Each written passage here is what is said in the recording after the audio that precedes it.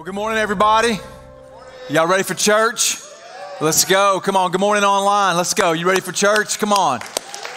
We are finishing up this series called Devoted. I'm a little disappointed, a little sad. It's been awesome. We've just heard so much good things. You know, there was a story that came out earlier today about a man in his 50s, felt like he was back in high school when he first gave his life to Christ. God just breathed some life into him. And man, I pray with people who've just kind of broken through some addictions, some sinful patterns. We've seen some marriages come back together. It's just been really good. And as we look at this idea of being devoted, we just took this snapshot at the early church and to look at some things they were devoted to.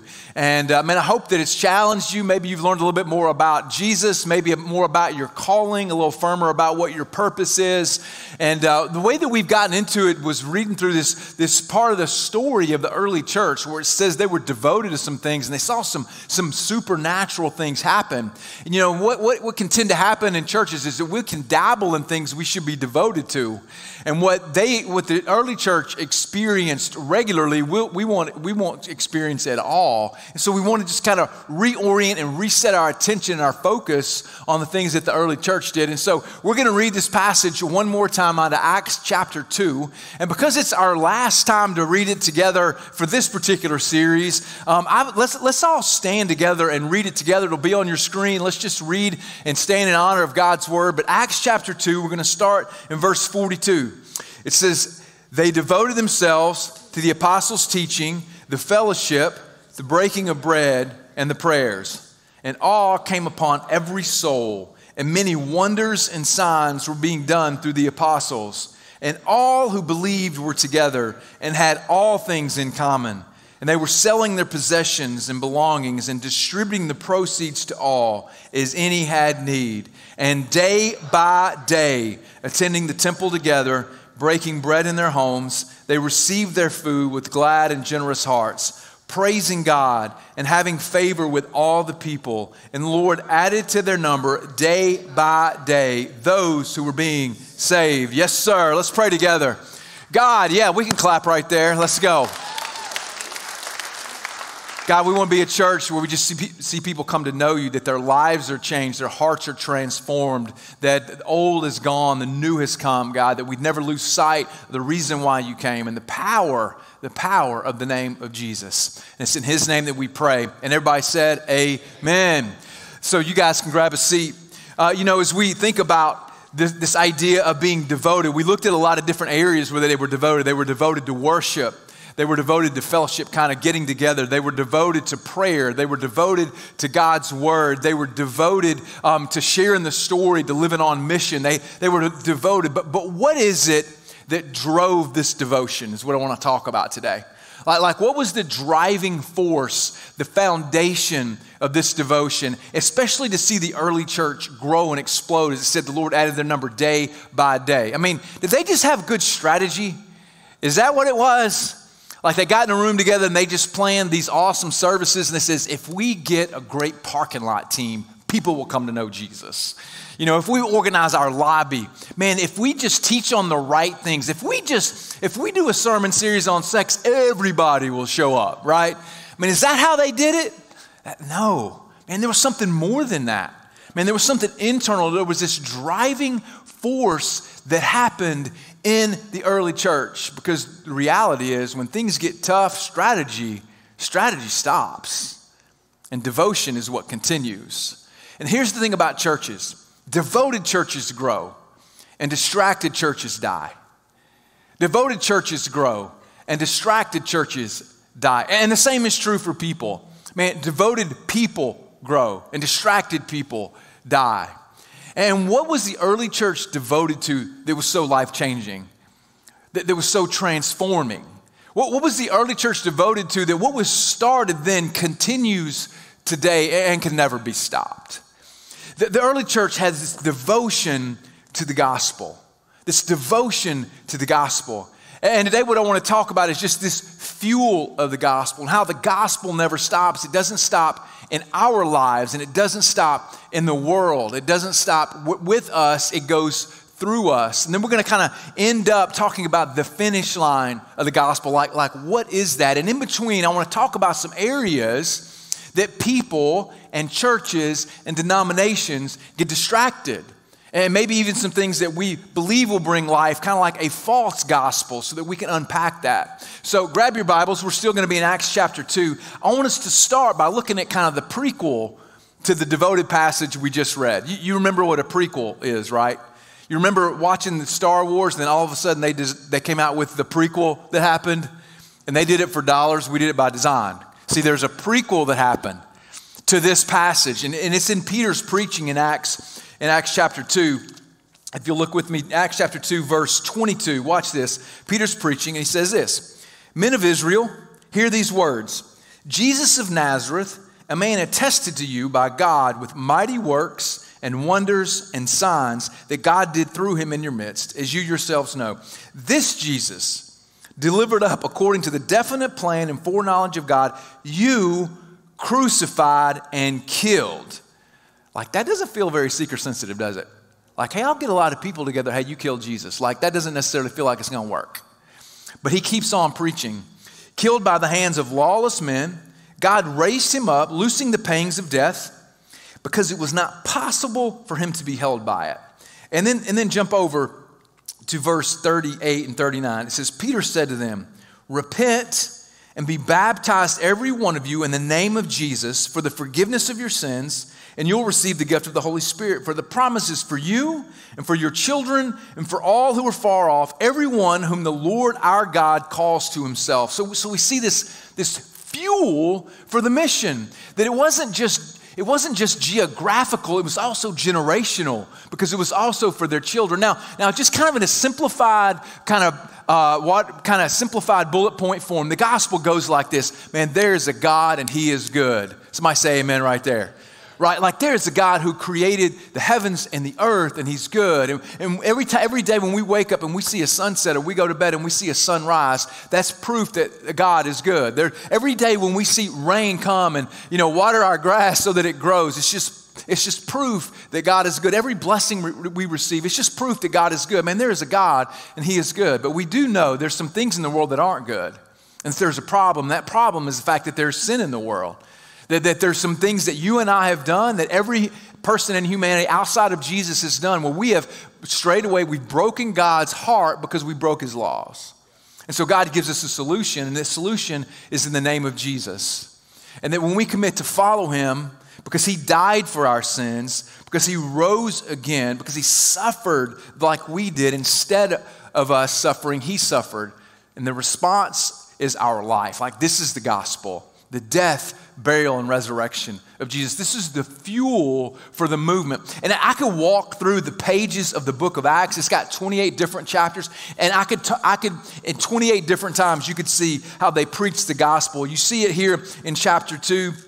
In chapter 3, we see that Peter's preaching, and he says he wants that times of refreshing would come from the presence of the Lord, and that he may send the Christ appointed for you, Jesus. And then over in Acts chapter 4, it says that they called and charged them not to speak the name of Jesus, but they couldn't stop. And he said, "There is salvation in no one else, for there is no other name under heaven among men by which we must be saved."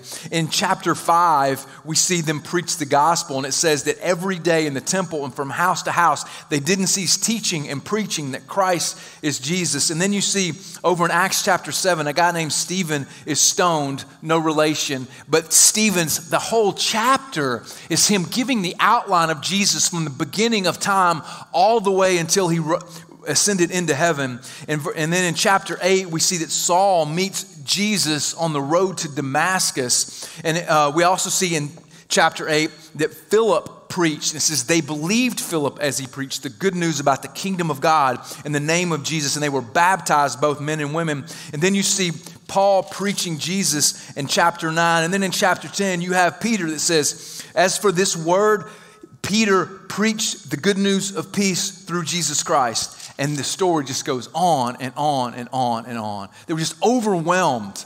And then even as we get to the end, I just got to read this and I wasn't planning on it, but the very last verse in the book of Acts, in Acts chapter 28, it says this. It says that Paul was in prison, and it says he welcomed all who came, proclaiming the kingdom of God and teaching about the Lord Jesus Christ with all boldness. Like, this is overwhelming in the early church. Like, no matter what they faced, this was the fuel for their devotion.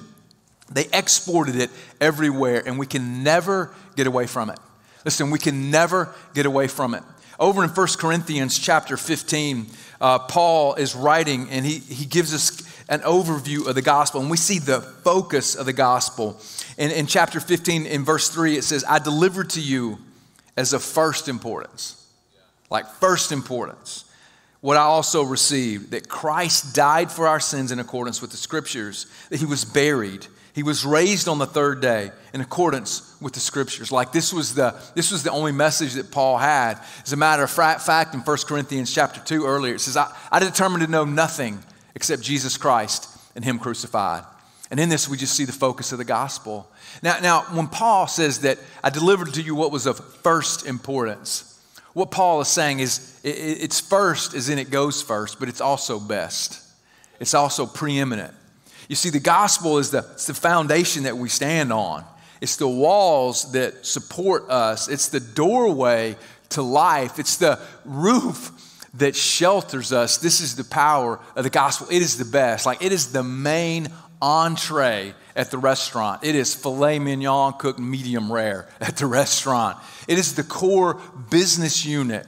It is the Alabama of college football. Yeah, let's go. Nobody. It's the best. It is first. It is best. Man, it never stops. It never gets tired. It never grows old. And it leaves a wake of life in its path. Like this is the gospel. Now, the reason why I think Paul says it's first and the reason why we have to kind of double down on it is we lose it by losing focus and getting distracted. You ever been distracted doing anything? You ever get distracted? Maybe, have you ever been distracted just reading a book? You're reading a book and all of a sudden you realize, I forgot what I was reading. I need to go read that again. That happens to me all the time when I'm reading John Piper. Some of you Piper fans will know why, right? Like, have you ever been distracted? Any folks that are married, you got distracted maybe when your spouse was talking to you, not me. You ever been distracted when you were driving? Like we know the dangers of getting distracted. This happens. Have you ever been distracted? Maybe you went to buy a car and you got distracted for a minute. Think about it. Has this ever happened to anybody? So you go in, you have a price point that you're going to buy a car. I don't know, whatever you want it to be. Call it 30 grand. I don't know. And so you go in and that's your price point. That's your limit. That's all you're going to pay. But then there's this leather option for just a few dollars more per month, right? Now, Dave Ramsey would not approve, but it can happen. And then heated seats. And then, everybody has got XM radio. Like, if you don't have it, then you're nobody. You got to get XM radio. And the next thing you know, you have doubled the purchase price of your vehicle. Now, if you would have known that's what you were going to spend in the first place, you would have stepped back and says, I'll just get like a Porsche Cayenne or something, right? I mean, I'll get something different than this Honda Civic that's tricked out. But we get distracted. And listen, this happens with the gospel, man. We get distracted. We get off base. And the greatest threat to church, the greatest threat to Christianity is not from the outside. A lot of times we think the greatest threat to Christianity could be persecution. But what we've seen history tell us, and historians study, is that the more the church is persecuted, actually the more it flourishes. The early church, when Nero was reigning in Rome, he lined the streets of Rome with burning bodies on crosses of Christians. Yet it just continued to explode. In China, when they outlawed Christianity and threw Christians in prison, what happened? The church exploded. There's a saying that says this, is the blood of the martyrs is the seed of the church. That somehow this devotion just gets stronger and rebels against anyone who would try to hold it back and persecute it. Man, it's not persecution is not what's going to hold the church back. It's not censorship, not a pandemic. The early church faced the pandemic, bubonic plague, and they faced some other pandemic, swine flu, that killed way more people than our current pandemic, which is terrible. One is too many. And it was said of some pastors then, some leaders of the early church, it says they almost seemed to enjoy the pandemic because they saw God do some amazing, miraculous works. You see, the greatest threat from Christianity is not outside. The greatest threat to the church is from the inside, that we'd get distracted from the gospel. Like the greatest threat is not censorship, but complacency. And this is why Paul says it's of first importance. And you never outgrow the gospel.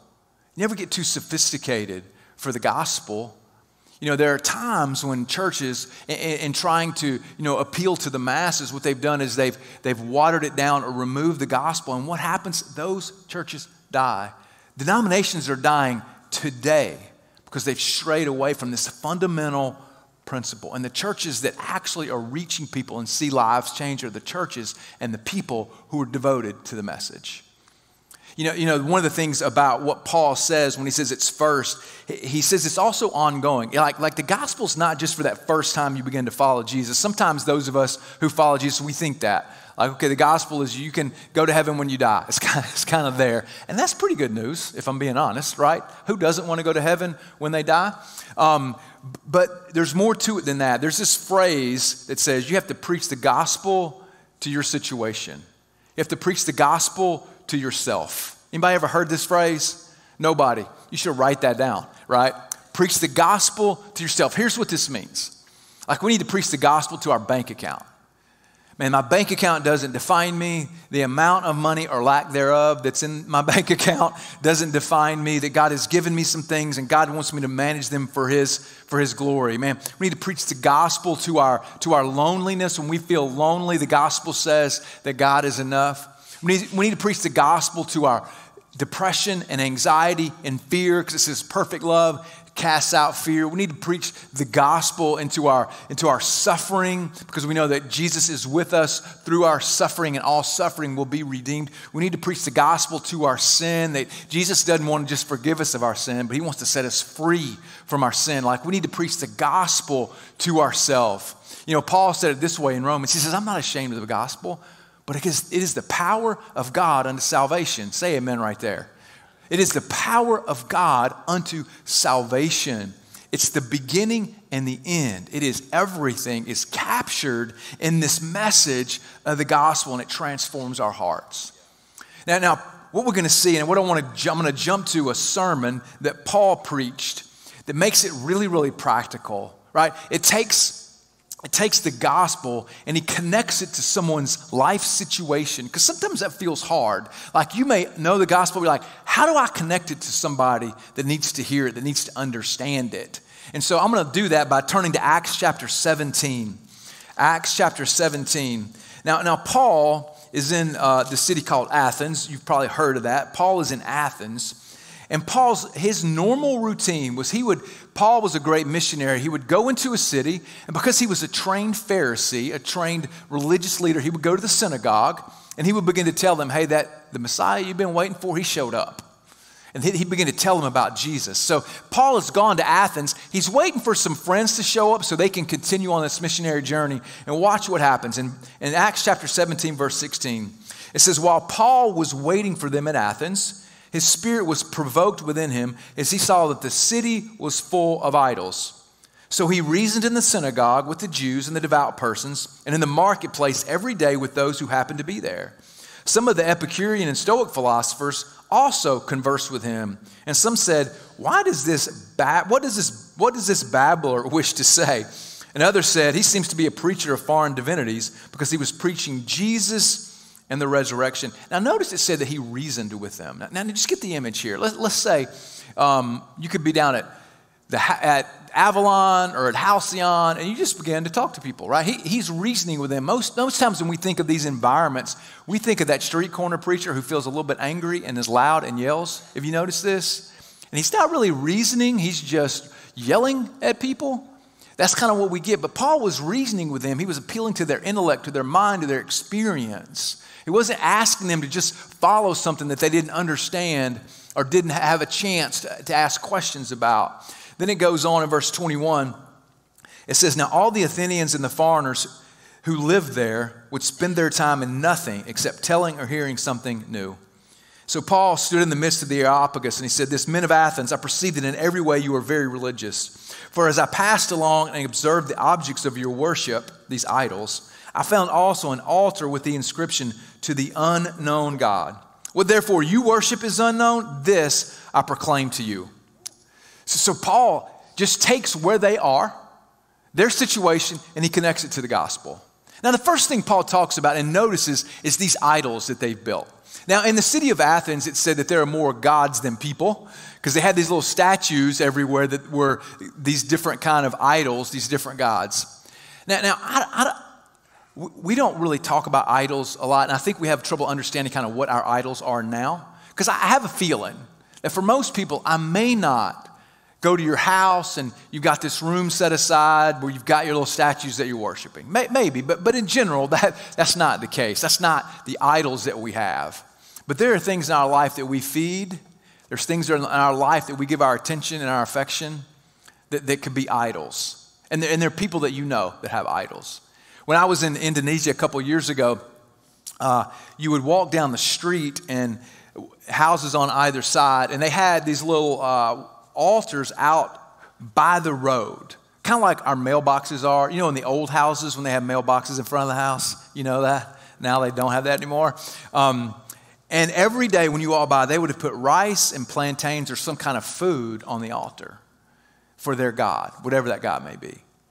Now, what were they thinking in the morning when they came out and that food was still there? Like what did they think? Oh, I guess I wasn't hungry tonight. Or what is it? Why were they feeding these idols? But you have to ask yourself, like, what idol are you feeding in your own life? You know, what are you worshiping? What are you giving your attention and your affection? Now, in our culture, let me just kind of draw some parallels. As Paul talked about an unknown God, let me talk about the God that we tend to worship, me, you, and especially in our context. Number one is comfort. Somebody say amen right there. Like, we worship comfort. Have you noticed all of the tools for comfort that we have? Have you noticed this? Can you say microwave? Can you say Amazon? How many people are feeding Amazon today? Like, we can get whatever we want whenever we want it. Just in your mind, go through your house. Like, you have a room for your cars in your house, and an automatic door that opens. You go into your kitchen, you have a microwave. You got a double Dutch oven that you rarely use one of them, but you got two, right? And then you go to your bathroom, like, how many nozzles do we need in the shower, by the way? And we just have so much comfort that we get distracted by, and we forget. We begin to live for that. We begin to feed that idol of comfort. And it's all about the next upgrade and the bigger TV and the next vacation. Now, it's not that any of those things are inherently bad, but what happens is they begin to own us. Have you ever noticed that the more you own, when something breaks, it takes more time, it takes more money, it takes more devotion?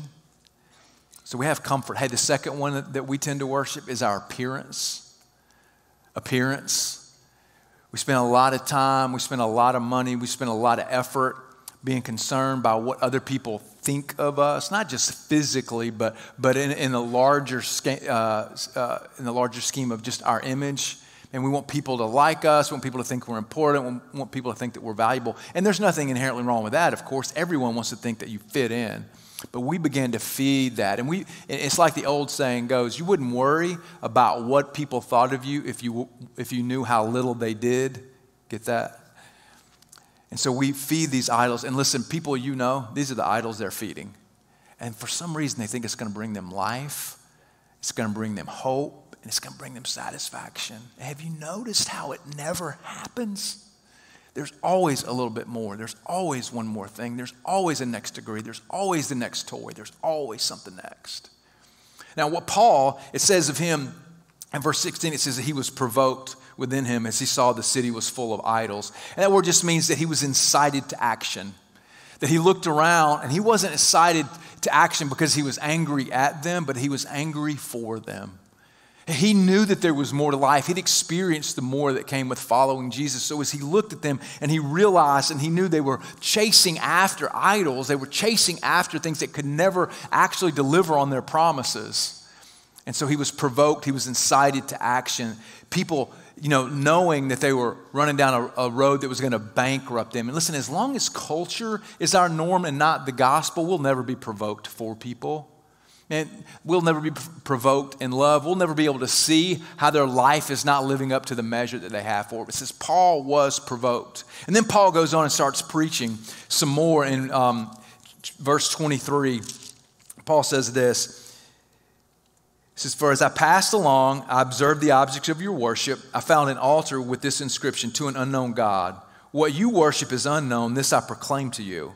Then in 24 it says, "The God who made the heaven and earth," remember the gospel starts with God, "heaven and earth does not live in temples made by man, nor is he served by human hands as though he needed anything, since he himself gives to all mankind life and breath and everything. And he made from one man every nation of mankind to live on the face of the earth, having determined allotted periods and the boundaries of their dwelling place, that they should seek God and perhaps feel their way toward him and find him." So what Paul is saying is that unknown God, that's stirring in you simply because God has put in you a desire to find him. And that's the same for us. And the Bible says God's put eternity in our hearts. And so what that means is we begin to try to pursue other things instead of God, and we make good things into God things. And what ends up happening is we get distracted. And we get distracted by some good things that happen. And I want to talk about this as it comes to, we may not have an idol in our home, but let me just point out some gospels that will lead you down the wrong path. See, what can happen is we exchange the power of the gospel for the product of the gospel. So if the gospel produces something, what happens is we begin to run after what it's producing. So let me give you an example.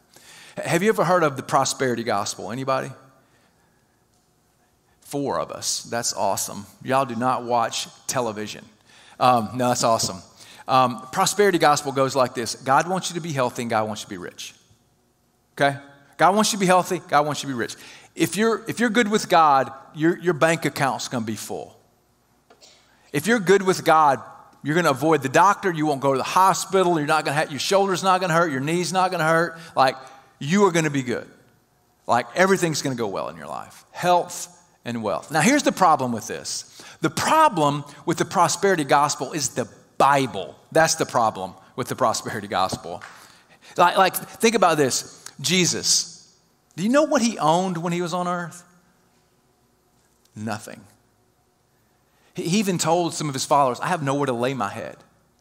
Like, he didn't come and build a mansion. He didn't build a throne. He had nothing.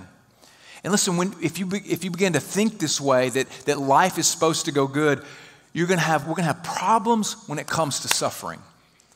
Because you know what you and I have in common? I don't care who you are, where you're from, what your background is, what nationality, it doesn't matter. The one thing all humans have in common is suffering. Amen, somebody? Like, we're going to face suffering. And it doesn't mean that God's not good. It means that there's a problem and it's sin. But we're going to face suffering. We're going to face suffering. Hey, the disciples, those who were the closest to Jesus, all died bad.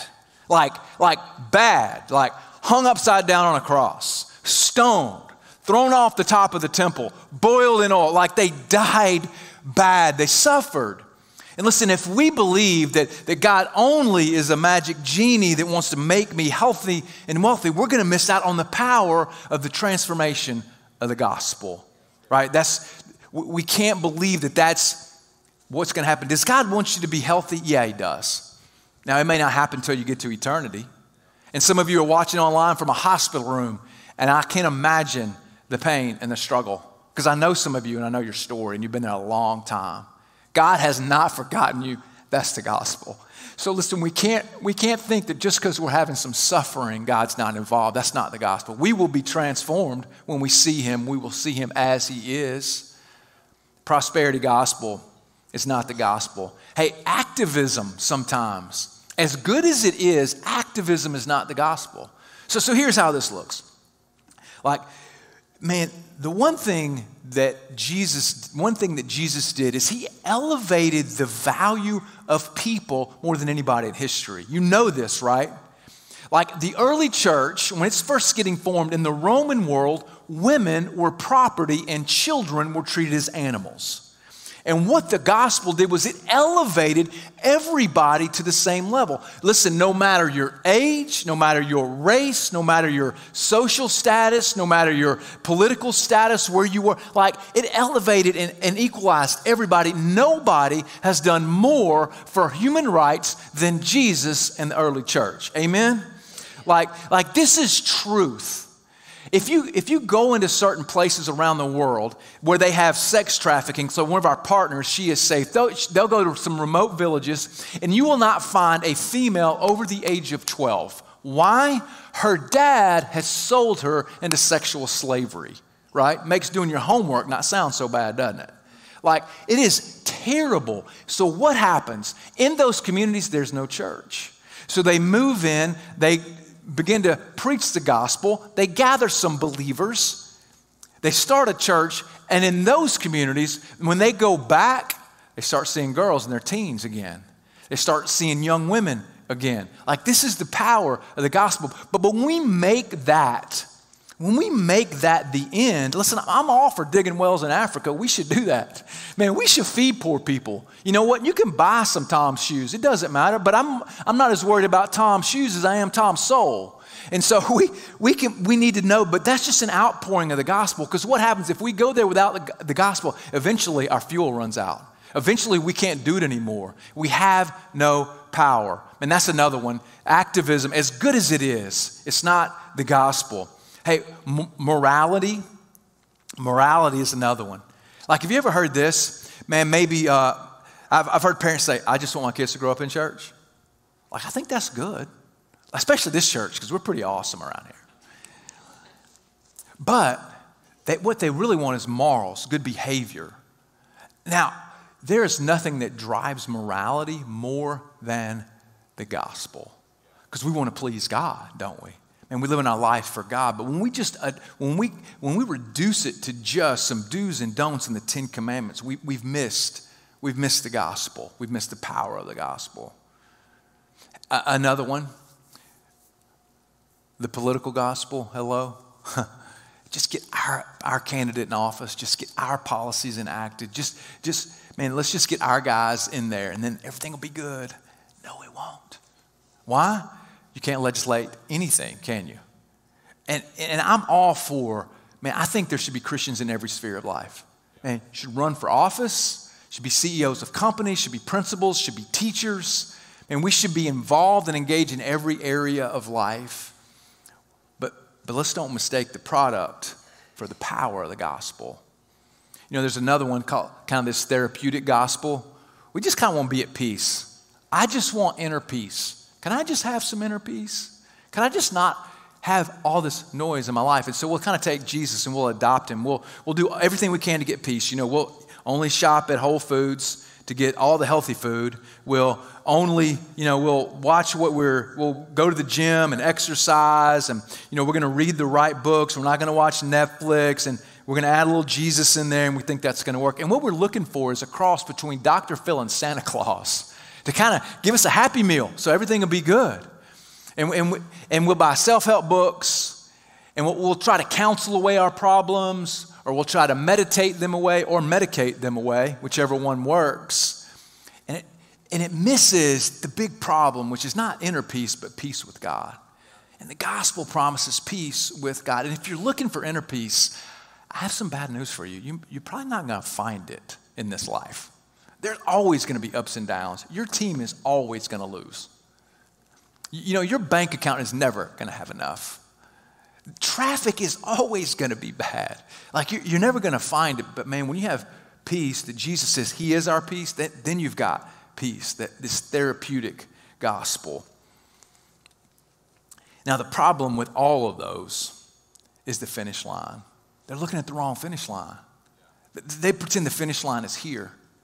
Watch what Paul says in verse 30 about the finish line.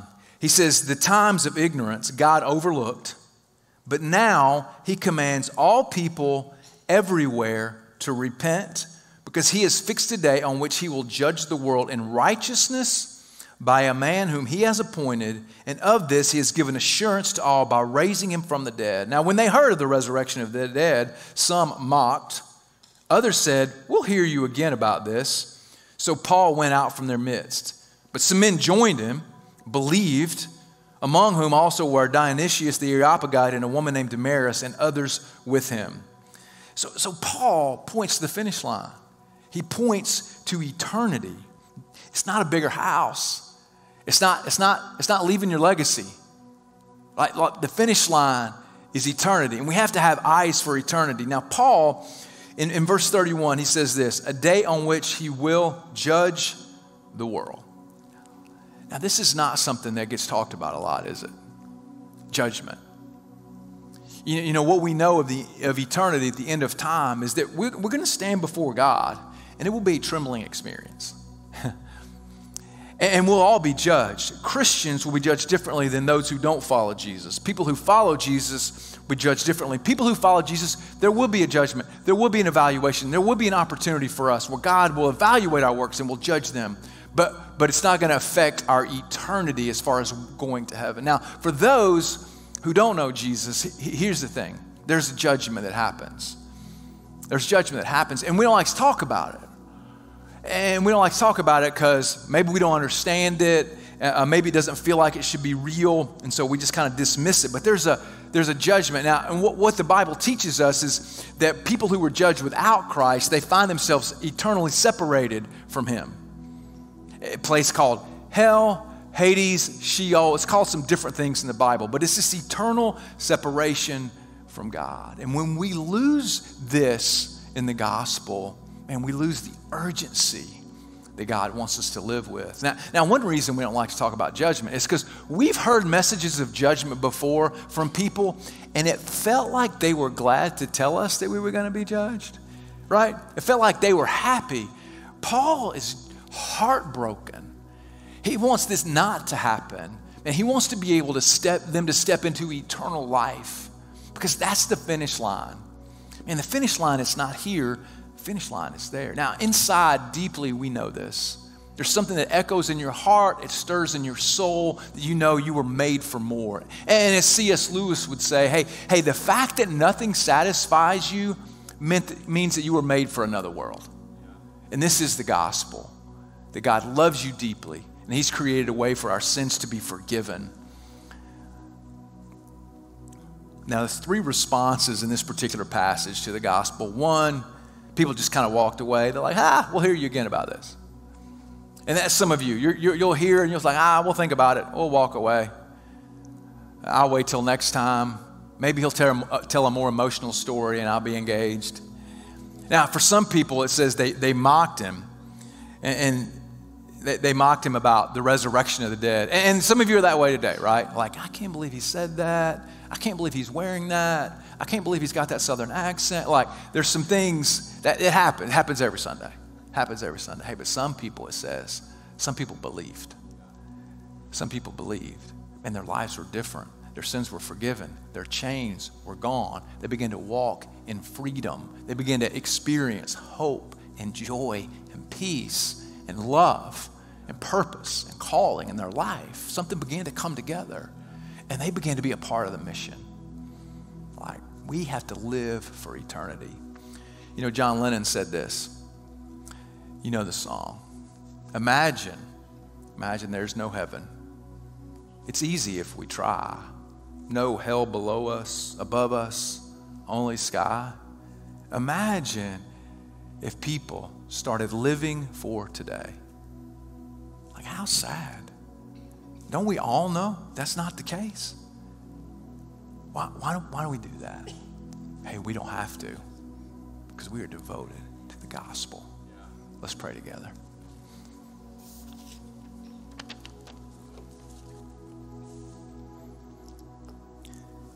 So just a few moments we have together, in silence. And where do you need to preach the gospel to yourself?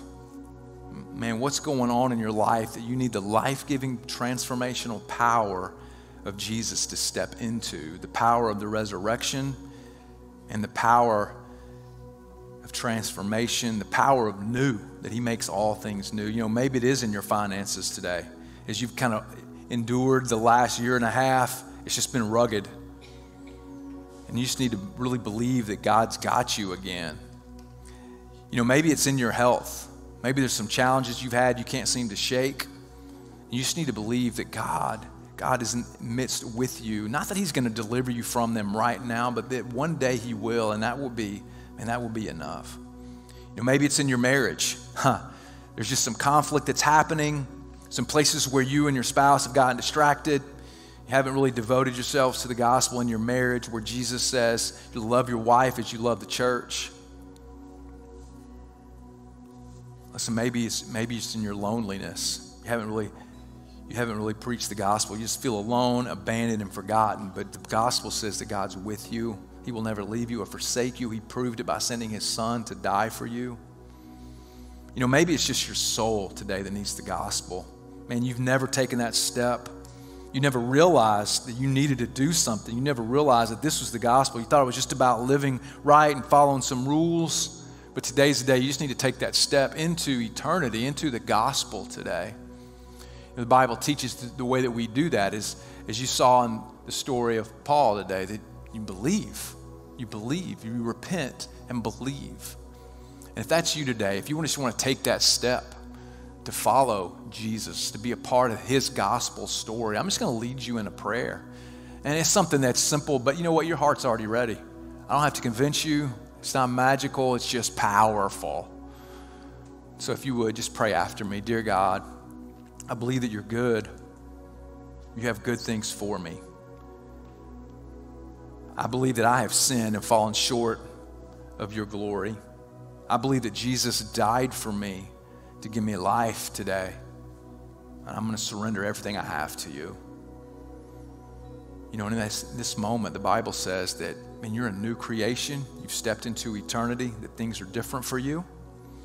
If that was you, it's so monumental and momentous in your life. I just want to help you mark this moment today. And the way that we do that here is just with our heads bowed and eyes closed, if that was you today, you prayed that, I'm just going to count to 3. I'm going to ask you just to slip your hand in the air. Just something really simple, but extremely powerful. On the count of 3, 1, 2, 3. Awesome. God, we're grateful for the gospel, that it changes us. God, help it to never lose its power in our life. Help it to never lose its appeal. God, help us to never think we've grown past it. God, and I pray that as a church, we would just be the place that offers hope. Man, that we offer the hope of the gospel, that it matters, that we don't have to water it down. We don't have to wring it out. We don't have to make it fit, God, that you do that because it's real and it's powerful. In Jesus' name, amen. You know, one of the great symbols of the gospel that we have in the Bible is through communion. So close by you should have a little communion set up. If not, also we'll have someone walking down the aisle with the basket, because we want to take communion together. We want to be able to proclaim the gospel until Jesus comes again. So if you would, you can grab that. You know, the Bible says that at Jesus' last meal, can you imagine? Jesus is about to be executed, like hung on a cross, beaten within inches of his life, and he's worried about those closest to him. Isn't that crazy? And just his great love for us. And it says that he took the bread and he broke it and he blessed it. And he said, when he looked at it, he says, hey, this is my body that's broken for you. Like whenever you eat it, remember the sacrifice. Remember the gospel.